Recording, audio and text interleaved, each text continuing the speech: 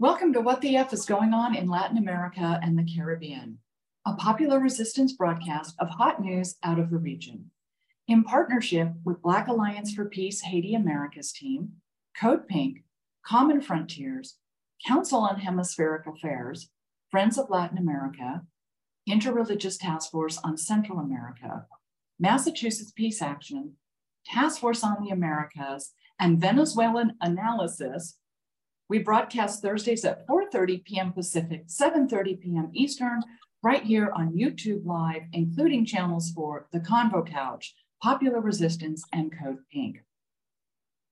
Post-broadcast recordings can be found at Apple Podcasts, Spotify, Telegram, radindiemedia.com, and now under podcasts at popularresistance.org. Today's episode, Nicaragua, A History of U.S. Intervention and Resistance, which also is the title of our guest's latest book. And so I want to welcome back to our program. And I know our audience just loves you, Dan. That's very please, kind. Everyone, welcome author, activist, labor and human rights attorney, Dan Kovalik. And we're so happy that you had some time this week to have this conversation with us.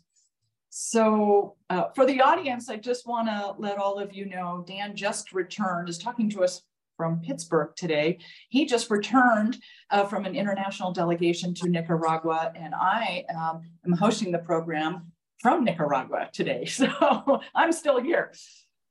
So let me give the audience a little bit of background, just a quick introduction to your book, Dan, and then we can have a conversation about the content. So for the audience, I'm going to share with you some words from some very good friends of mine and Dan's, John Perry and Jill Clark Golub. They are fellows with, Jill's an editor and John's a fellow with the Council on Hemispheric Affairs. So are you, Dan, I believe. Yes, I am. I am a senior research fellow. Yes. Senior research fellow. I sit on the board, and for the audience, just remind you that COHA, Council on Hemispheric Affairs, is a broadcast partner of this program. So here's a brief introduction from Jill and John. The latest book by labor and human rights attorney Dan Kovalik, entitled Nicaragua, A History of U.S. Intervention and Resistance, published 2023 by Clarity Press. It's about 300 pages, 292, I think they say exact, is a worthy addition to the author's collection of works on countries targeted by U.S. imperialism, such as Venezuela, Russia, and Iran. While giving readers a thoughtful and much fuller picture than one can glean from the corporate media, this volume tells an engaging tale based on personal experience and extensive research. And so it's your personal experience we want to hear about because you have a great story as to how you first came to Nicaragua. Maybe we should start with that because it's just really wonderful and very inspiring. Yeah, well, thank you. First of all, thanks for having me on the show, Terry. It's always a pleasure. I came to Nicaragua in 1987, and I actually took a month off of college to come. I was 19 at the time. By the way, it was for the first time ever when I was being interviewed by Alberto Mora last week in Nicaragua. It hadn't occurred to me ever in all these years that I went to Nicaragua when I was 19. Of course, July 19th is the big celebration. So anyway, I was very concerned about what was happening in Central America for a long time. Really, I think the murder of Archbishop Romero in 1980 was one of the big things that got me interested because I was raised a Roman Catholic and, and then the rape and murder of the 4 church women in El Salvador several months later. These were things that really shook me because, at the time, it was pretty clear that it was U.S.-backed forces that had done these terrible deeds. And that was really contrary to what I thought the U.S. was about, right? So I continued to follow what was happening. Most of the people in my life were very right-wing people. I had this a priest in high school named Father Putka, who was this very ultra right-wing priest who actually brought a Contra leader to Oh, wow. Cincinnati to speak, and he was very supportive of the Contras and totally everything. antithetical to the liberation theology happening Yes. in Latin America and the Caribbean. That aspect. Yeah. Yeah. Yeah, though he'd probably get along pretty well with the priests in Nicaragua right now. But touche. Any case, but I continued to be interested in it. But I was having my doubts about what this Father Putka was saying, and but anyways, I think I just decided that I had to go to Nicaragua for myself to see what was happening, because I was hearing very different things from very different people. So I took a month off from college to do that. And I spent a month in Ocotal, Nicaragua, doing reforestation work with the Nicaragua Network, which is now, the Alliance for Global Justice. The Alliance for Global Justice, based in Tucson, Arizona, really grew out of the Nicaragua Network. And it was an incredible experience. I mean, for someone like me who had never left the U.S. except to go to Canada a couple times with my parents as a kid, it was a real shock to the system. I'd never seen such extreme poverty. And I was very struck by that, and immediately struck with, wow, so my country's saying Nicaragua is this huge threat to us, and we have to arm the Contras because the Sandinistas are just, according to Ronald Reagan, just what did he say? I forget. He said a 2-day march to the Texas border or whatever, which isn't true. But and then you realize these folks aren't a threat to anyone. I mean, this is a very poor country, not well armed. Certainly had a lot of spirit to their fighting because they were defending their homeland. But, the idea that they could be a threat to the mighty United States was a joke, and became very apparent very quickly in Nicaragua. To drive up to Ocotal at that time, you were driving a lot of times on barely paved, if paved roads at all. And Ocotal itself was so poor at the time. This is, again, in 1987. So can we just stop for a minute for the audience so that we all understand why the country was so poor?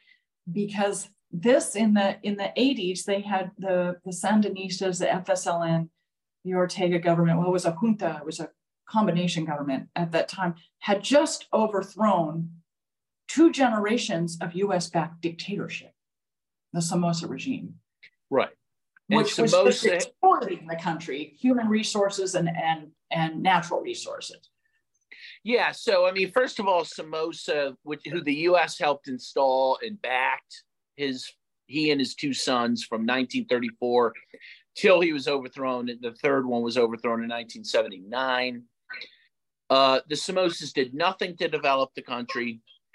They looted the country badly, particularly the last Somoza, who stole all the aid money after the earthquake. In fact, being a Pittsburgher, this led directly to the death of Roberto Clemente, our great baseball player for the Pirates, who had been sending aid down, and then read in the newspaper that Somoza was stealing all the aid. So he decided to fly to Managua with aid himself, feeling like, I got to do this myself if I'm going to get aid there. Tragically, his plane blew up on the runway in Puerto Rico, and he died. So I mean, the corruption of the Somozas was legion. I mean, it was famous. Even the New York Times talked about it, despite the fact that he was a darling of the United States. So when the Sandinistas took over, of course, their main goal was to bring healthcare, education, and development infrastructure to the country. They began to do this, but within they barely had time to breathe before the U.S. was backing these contra-terrorist groups against the country in 1981, who, in addition to terrorizing the population, destroyed, critical infrastructure like electrical power plants and hospitals and clinics. and undermined the economy. And the U.S. undermined the economy by sanctioning Nicaragua, blockading Nicaragua, mining Nicaragua's harbors, destroying oil installations. And so by 1987, this war had been going on for about 6 years. And all the hard work the Sandinistas had done in terms of development and social programs was being greatly undermined. It was very hard for them to continue these programs, given that, most of their resources had to be put into the war to defend themselves. By the end of the war in 1990, 30,000 Nicaraguans had been killed in this war, and the economy had been devastated. So when I was there in 87, again, 6 years into the war, this was not the best time for Nicaragua. This was a difficult time economically, and the people were tired and exhausted from this war. And so, by the time I got there to Ocotal in 1987, it was a tough place to be. It is right on the Honduran border. So, and that's where the Contras were mostly operating from. There was a southern front, but that wasn't particularly significant. The real significant front was in Honduras, and Ocotal was right in the, crosshairs of that. So the water situation was bad, even for us, the American delegation, who tends to be treated well in countries like Nicaragua. We didn't have running water. They brought water to us every day in this big plastic container. And even that, I don't think was clean. I mean, we were very sick for a month, every single one of us. We were just puking all the time. And I'm not saying that to complain, but to say that this was how people were living. Like, most people were not having water delivered to them every day. And so, and electricity was sporadic. There were a lot of blackouts. And again, one sign that kids are of poverty is that kids did not have shoes. Kids were literally wearing rags. I mean, I had never seen anything like it. Honestly, I haven't seen it often even since. It was a very difficult situation, and it was heartbreaking to see, knowing that my country was behind this and that my country was attacking these poor people. And I would go to church. Again, I was very devout Catholic at the time. I would go to church on Sunday at the main cathedral there in Ocotal, which is famous because it was the site of battles between Sandino's forces and the Marines in the 1920s. Ocotal also was bombed. Oh, yes. Yeah, they even have a plaque. It was bombed in 1927 by U.S. Marine forces in some of the first aerial bombings in world history. And that was before the Spanish Civil War, which really accelerated. It did accelerate. Now, the first ones, as I point out, with Guernica and all that, right? Famously, Picasso. I didn't realize that they did it, that the U.S. did that earlier. Yes. Now, I do mention in my book, the Italians did it even earlier in Libya in 1910, I believe. But still, this was not a common thing to do. Although, as I also mentioned in my book, the Wright brothers, now I went to the school in Dayton. Wright brothers are from Dayton, Ohio. And they built their plane thinking that the only use for it, that the biggest use for them to make profit would be to sell it to the War Department for bombings. That is, because at the time that those planes were tiny, right? So they didn't think of them as having commercial use, but they thought, hey, we could make some money selling them. To the War Department to drop bombs. I never knew that. Oh my God. Wow. And that's what they were used for. So Ocotal was the situs of all this. And again, the cathedral had been a site of it. And I would go to the cathedral every Sunday. In fact, I was back in Ocotal last year, and I went back to the cathedral, and it was like a flood of memories. It hadn't changed at all. All the statues, everything. It really reminded me of it. But when I would sit there at the time in 1987, I'd be praying with the Nicaraguans. It shook. My world was shaken. Not only did I on this trip, I really felt disillusioned in my government in the United States. I became disillusioned in God, because I was with these poor people praying for peace. And I said, God, and I just felt like God is not answering these people's prayers, and I was, again, my whole world was shaken by this. And I just, when you saw these people struggling, it really was impactful. I never had an experience like it even since. I mean, it changed my life. And I became a real diehard anti-imperialist after that. And I never, ever was shaken from that. And then I went the next year, I drove there with the Veterans Peace Convoy. I drove to Nicaragua from Dayton, Ohio, where I was still going to college, but it was during the summer, so I didn't have to take any time off from school. And that was a fascinating experience. First of all, it took about 2 months just to start crossing the border, because the U.S. Customs and Immigration would not let us leave the country because they said we were bringing contraband. They wouldn't let you leave the United States. That's correct. Okay. So what happened is the day but we you would have been going into Mexico. But they knew we were going to Nicaragua. So we made a big thing of it. We had press conferences. We had all of our trucks were painted with all kinds of graffiti, Viva the FSLN. We were very clear about what we were doing. You're clear on the mission. For a reason, because we wanted to challenge the blockade, right? And we had our trucks filled with humanitarian aid. It was all just humanitarian aid, but the government said, I think it was the Treasury Department who regulates these things, said that, but the trucks you're planning to leave there, which was true, those could be used to move troops. So that's that's military. But didn't they leave Toyotas in Afghanistan and Iraq? I suppose. But the point is, they said we were acting illegally by bringing these trucks and wanting to leave them there. So on the day we left, so we left as a convoy. At the time, I don't know how many trucks we had, but we had a lot at that time. I don't know if it was certainly scores of trucks, all lined up again with graffiti and all this. And we headed to the border, to go through customs, but as a line of trucks. And as we approach, customs officials or whoever they were, I'm not sure who they were, but the U.S. police type officials attacked the first car. They smashed the windows of it and threw tear gas in there. Oh, wow.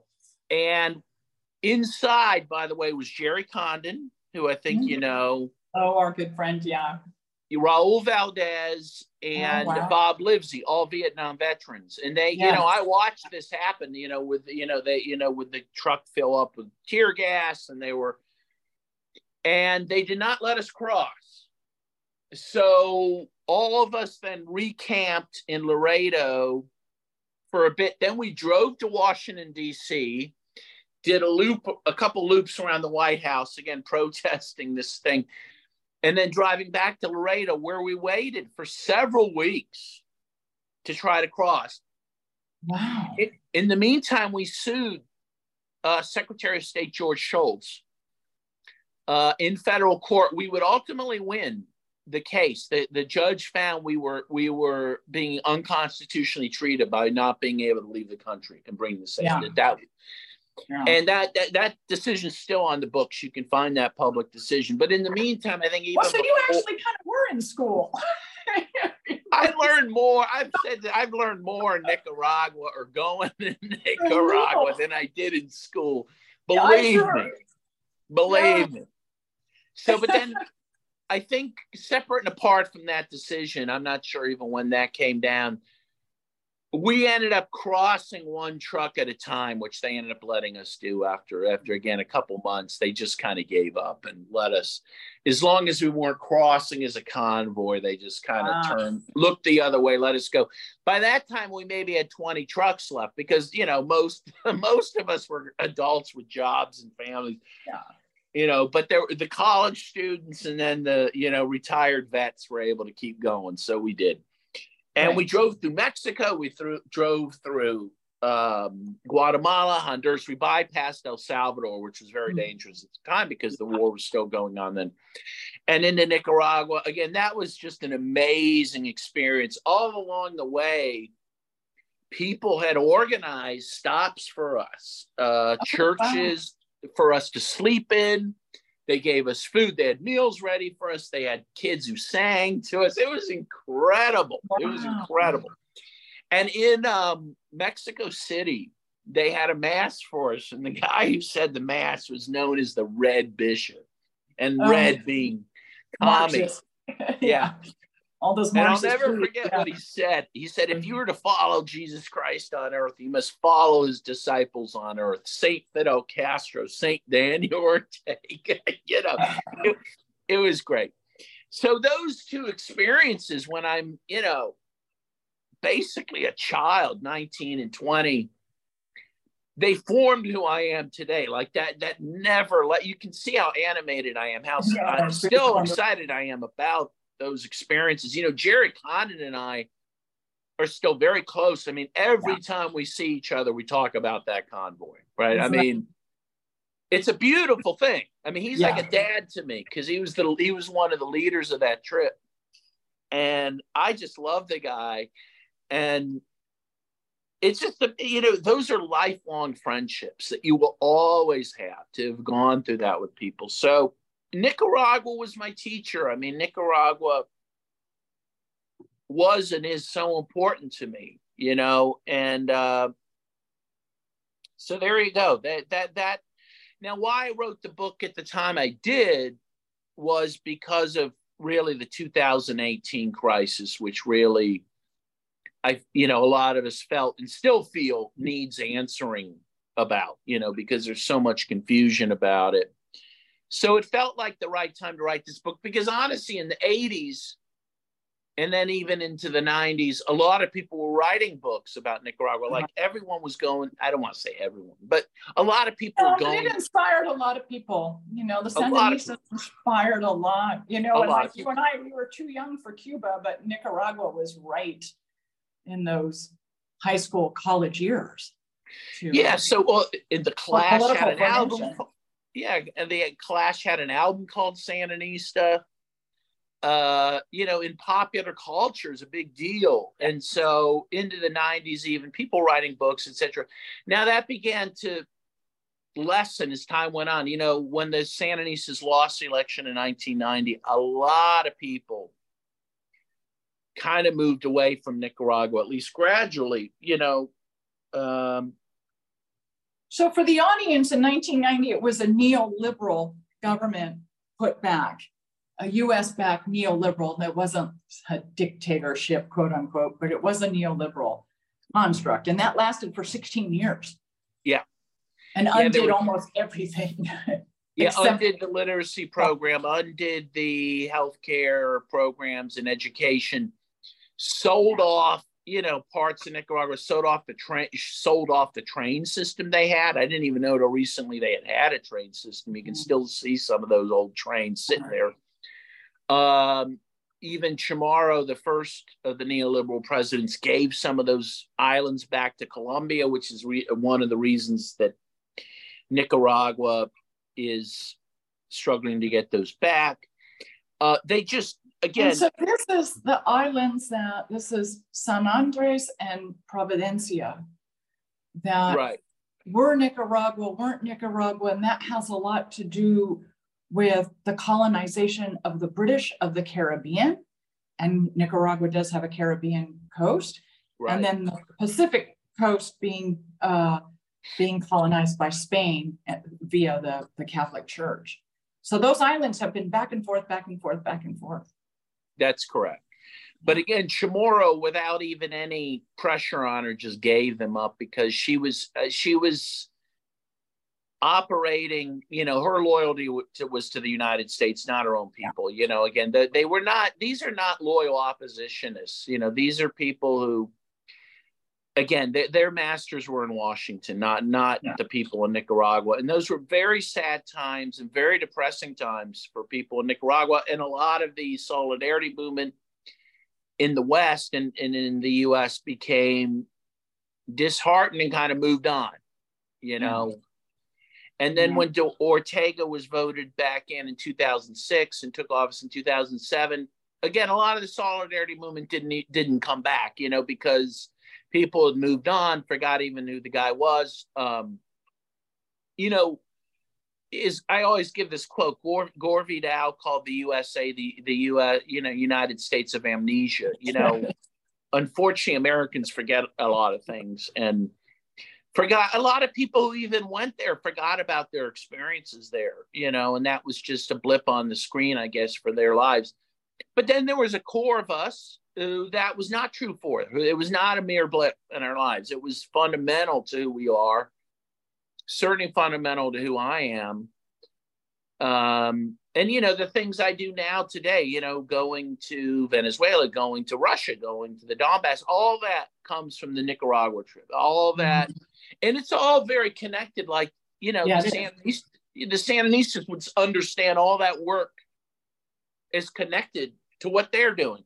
They would understand that that is a seamless thing because they have an internationalist perspective, right? Which you and I saw on July 19th, right? With they really highlighted Burkina Faso, which has had a revolution, you know, which I didn't even know about till I went to Nicaragua. I had to hear it from Daniel Ortega to learn about it. You know, they have an understanding, like as poor as they are and as, you know, much struggles they have the emotional capacity to care about other people in other countries, which is an amazing thing. They never gave up, as you and other people that traveled with you in the 80s. The Sandinistas never gave up that sense of what they fought for, their victory, their political formation, their community building. They never gave that up. That never went away just because there were 16 years of a neoliberal government. And I would argue that is how and why they came back to power in 2006 and are continuing to build on that electoral win in 2006. I mean, it's amazing. The infrastructure that is in the country, the roads are some, if not the best, I would argue, in the Americas, including North America. Oh, much better than North America. If I could show you my outdoor, my Fifth Avenue here that's been under reconstruction for 3 years and shows no signs of being finished. No, it's absolutely true. And we were just at the brand new, it's still being built, but we were at the brand new Roberto Clemente Stadium, which is beautiful. From what we could tell, we were on the outside because the inside's still being built. But yeah, there's all sorts of construction that's happening. No, it's very inspiring. And it's for the people. It's to uplift the majority of the population. It's not for any specific, for a specific elitist group. It's to improve the lives of the majority of citizens. And regardless of politics, everyone is benefiting from it. Even the opposition is benefiting from good roads. Well, that's what a lot of people point out. I mean, the sad, horrible, or the betrayal was so great in 2018 when the business community turned very violently against the Sandinistas, given the fact that the business community had done very, very well under the Sandinistas. Yeah. The economy had grown 5% every year, and the business people did very fine under their leadership. And, but that wasn't enough for them, and it wasn't enough for the Catholic Church either, sadly. But yeah, they've done so. And again, I went back to Ocotal last year, and I didn't recognize the city. Again, aside from the church, everything else was transformed. Brand new hospital. You know, the city looked beautiful. They had, when I was there, they have a market every week, which I don't think they had when I was there. A brand new park. I mean, it's just a different place. Everyone looked great, looked fat and happy. You know, you didn't see the kids without shoes. Kids are going to school. I mean, a transformation. And again, driving on paved roads that used to, you know, when I was there in 87 were dirt roads, you know, that were barely passable. And that the neoliberal government never paved either. No, and they didn't provide electricity to people either. About 50% of the country was still unelectrified when the Sandinistas came back to power in 2006. And a lot of the country didn't have running water or sewage. You know, I mean, again, the Somosas and the neoliberal governments did nothing, even in terms of development. Sometimes, at least, you know, these neoliberal governments and even dictatorships at least will do some sort of development. It may be unequal or whatever, but these folks had no interest in that. They just had interest in lining their own pockets and preserving the real estate and the natural resources for U.S. business interests. Exactly, which they benefited from, which they got kickbacks from. And they had and have utter contempt for their own people. You know, the vast majority of people in Nicaragua are peasants and working class people, and that opposition has no interest in those people, which is the vast majority of people. They look down on those people. You know, I'll tell you a little anecdote. You know, and I noticed this. At the hotel, and it took someone to point this out to me. I did a little film on Nicaragua a couple of years ago, and my camera guy and director was a guy named Herman from Montreal, but he's originally from Colombia, South America. And he was very impressed when we ran into these farmers on the road who were in this horse-drawn carriage, and we talked to them. And after we left, and again, this didn't mean anything to me, but he pointed this out. He said, Dan, and Herman's been to like 64 different countries or something doing filming. He'd been everywhere. He said, Dan, you noticed something? And he said, those guys looked us right in the eye when they were talking to us. He said, that is not common in other countries or in Nicaragua before the revolution. Those guys would look down, you know, because they would be in a lower strata. But the revolution uplifted those people. And I noticed that at the hotel we stayed at. Again, it was after Herman told me that, I started noticing this. There was a groundskeeper who was, you know, like raking leaves. And he looked straight at me in the eye and said hello to me, asked me how I was doing. Again, that's the revolution. That would not have happened before 1979. A guy like that wouldn't even speak to you if you were a guest at the hotel, right? Because it was it was like a caste system. And that's been broken, you know, and people. And they broke it themselves. Yeah. Well, that's true. You know, I would argue you see that same interpersonal pride and respect in Haiti, Cuba, Venezuela as well. Yeah. Because they're revolutionary society. Yeah. Right. They're revolutionary society. Yeah. It's a beautiful thing. And again, the people don't see that, and they don't see the incredible things this revolution has done and accomplished against the greatest odds in the world, meaning the Colossus to the north, the United States, which has done everything, not just to overturn the revolution, but to destroy that country. I mean, it's amazing that country survived the 1980s. It survived. It's still being attacked. I mean, now the warfare is economic warfare. So it hasn't gone away. You know, the economic warfare from the United States, the sanctions, particularly the sanctions bill that passed last year, the Renaissance Act, and now there's a new one, an extension of that was introduced June 8th, I believe, of this year. So they're still trying to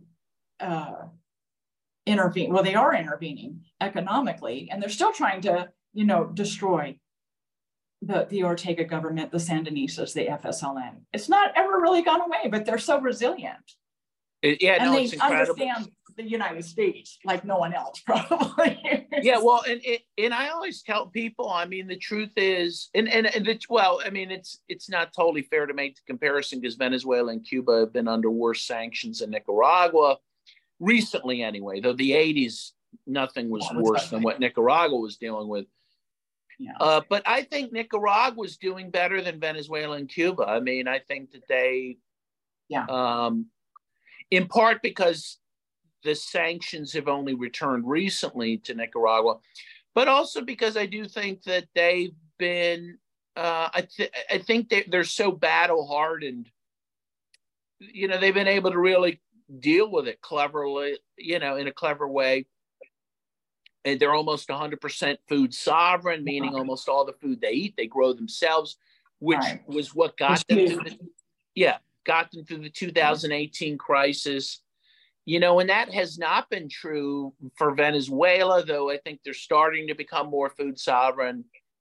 But most countries in the developing world are like one or two crop countries that sell for export but don't grow their own food. They import their own food, which makes them quite vulnerable to sanctions. Well, Nicaragua, whatever happens with sanctions, their people will eat. And that's a big deal. Right. That's a big deal. And they've been very intentional about that. And again, in a peasant society, which Nicaragua is, it's not only great because everyone can eat, but it also means the livelihood of the peasants is protected too. And that was the name of the game. That's what Sandino wanted. And back in the 30s and 20s and 30s. And that's what the Sandinistas have carried out. They have fulfilled their promises to the peasants and then some. And that's who the revolution is for. It's for the poor people and working class people of Nicaragua. It's not for the intellectuals, and everyone in the U.S., that I know who has a beef with Nicaragua, it's because they know one or two intellectuals in Nicaragua who are disgruntled. And it's like, well, I'm sorry, the revolution was not for them. No, it was for the poor people.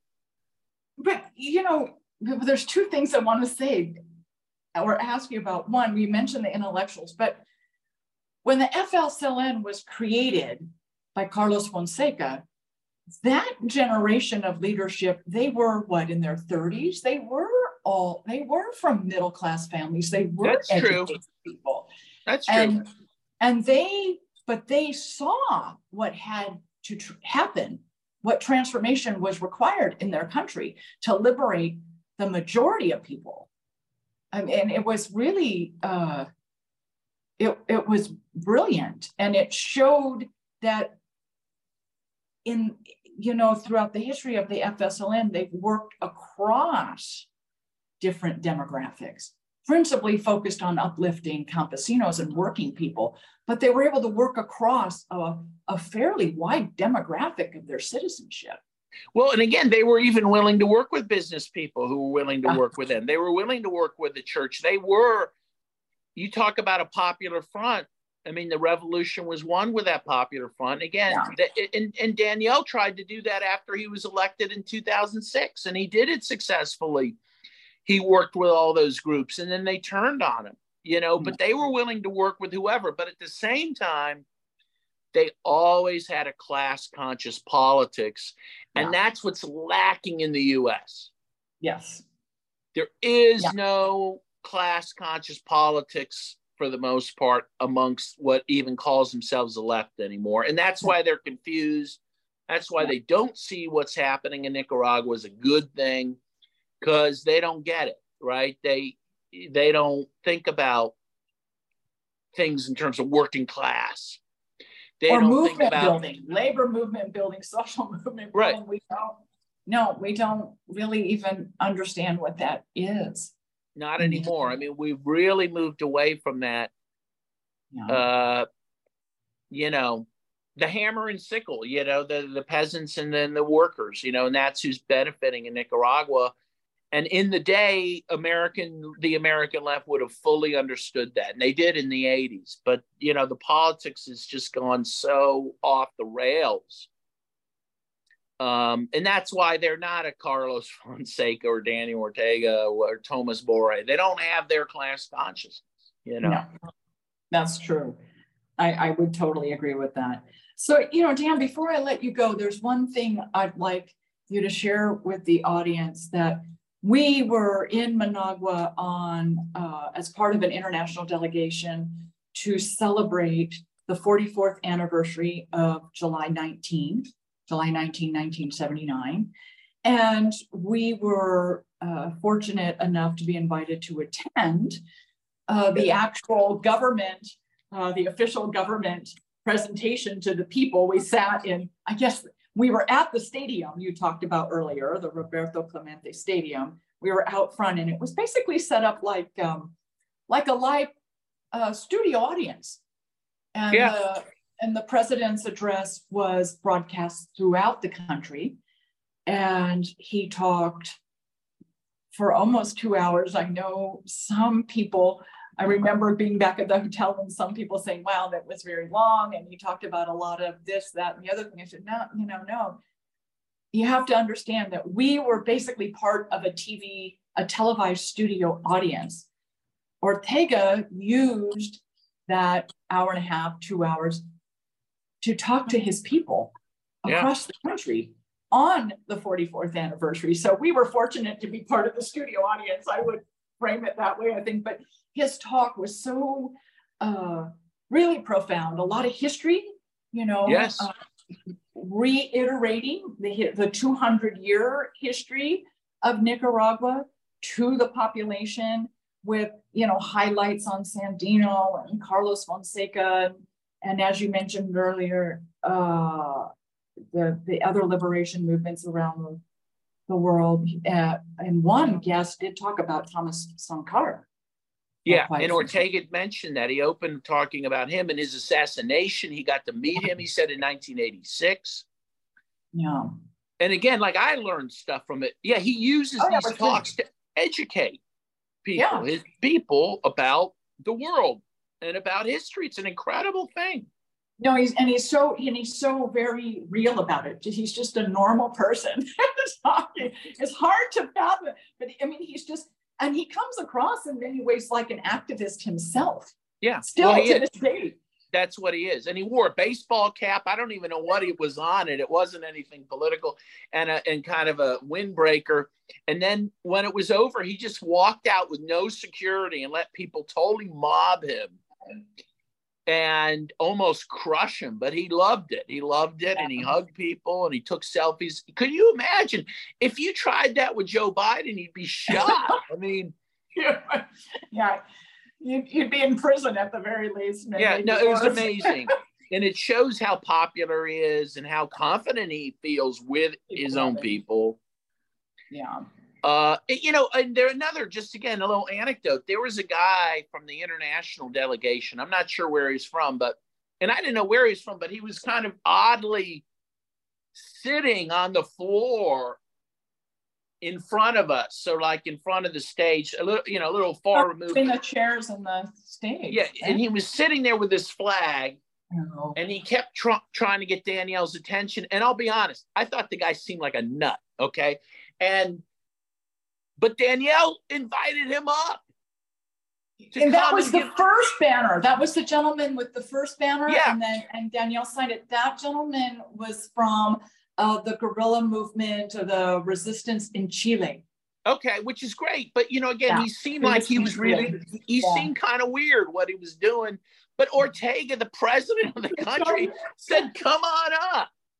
Guy sitting on the floor, and he brought him up and he held the flag up. I mean, this would never happen. This guy would have been thrown out in the United States if he tried. He wouldn't have even been allowed to sit there, much less. He would not be allowed to sit there. It was his frente, the banner of his. Yeah, he was so proud of it. Resistance against Pinochet. Yeah. Ortega showed it off, and it was great. But again, it shows what confidence he has in humanity and in people, that this guy wasn't crazy and still connecting on that level, right? Because after that banner was signed, about 3 or 4 more people came up with their and then a lot of people came up. That's right.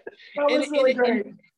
And we need to point out to people, we did not go through metal detectors to get into this event. It was outside. There were no metal detectors. No. There was barely any security. Again, you could not imagine this at a U.S. presidential event or even a presidential candidate event. Right. That guy could have had a knife.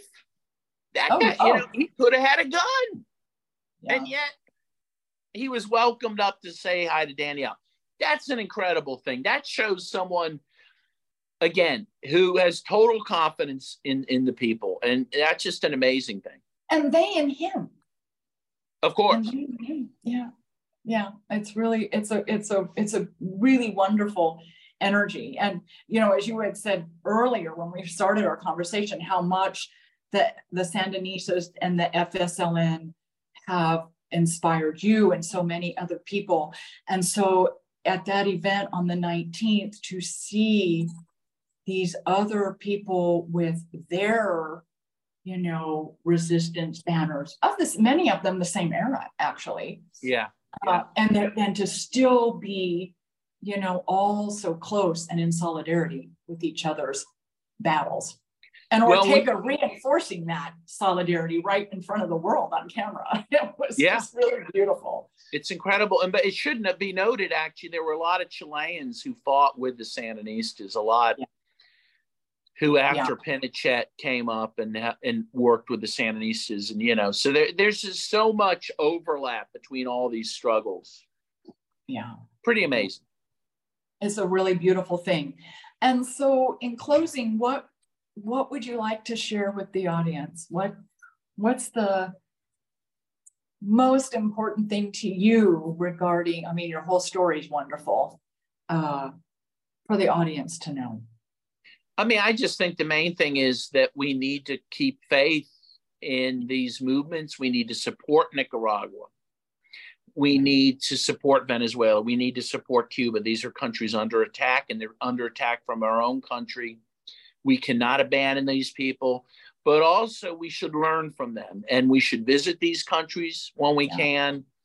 And it really is a mutually beneficial thing to do that. I always have energy and inspiration when I come back from these countries.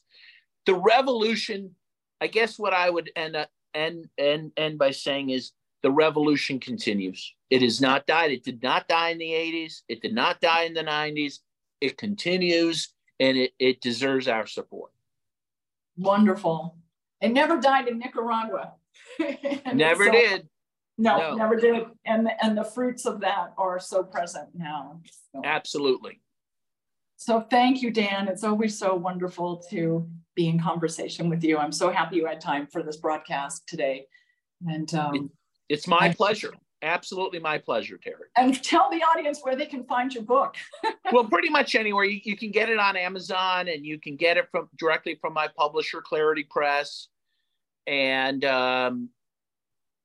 you could get it at your local bookstore. If they don't have it, they can order it for you. So you can pretty much get it where books are sold. And the title of the book is Nicaragua, A History of U.S. Intervention and Resistance. Yes. So, okay. Thank you so much. Thanks, Terry. Thanks, everyone. Okay. We'll see you next time. Okay.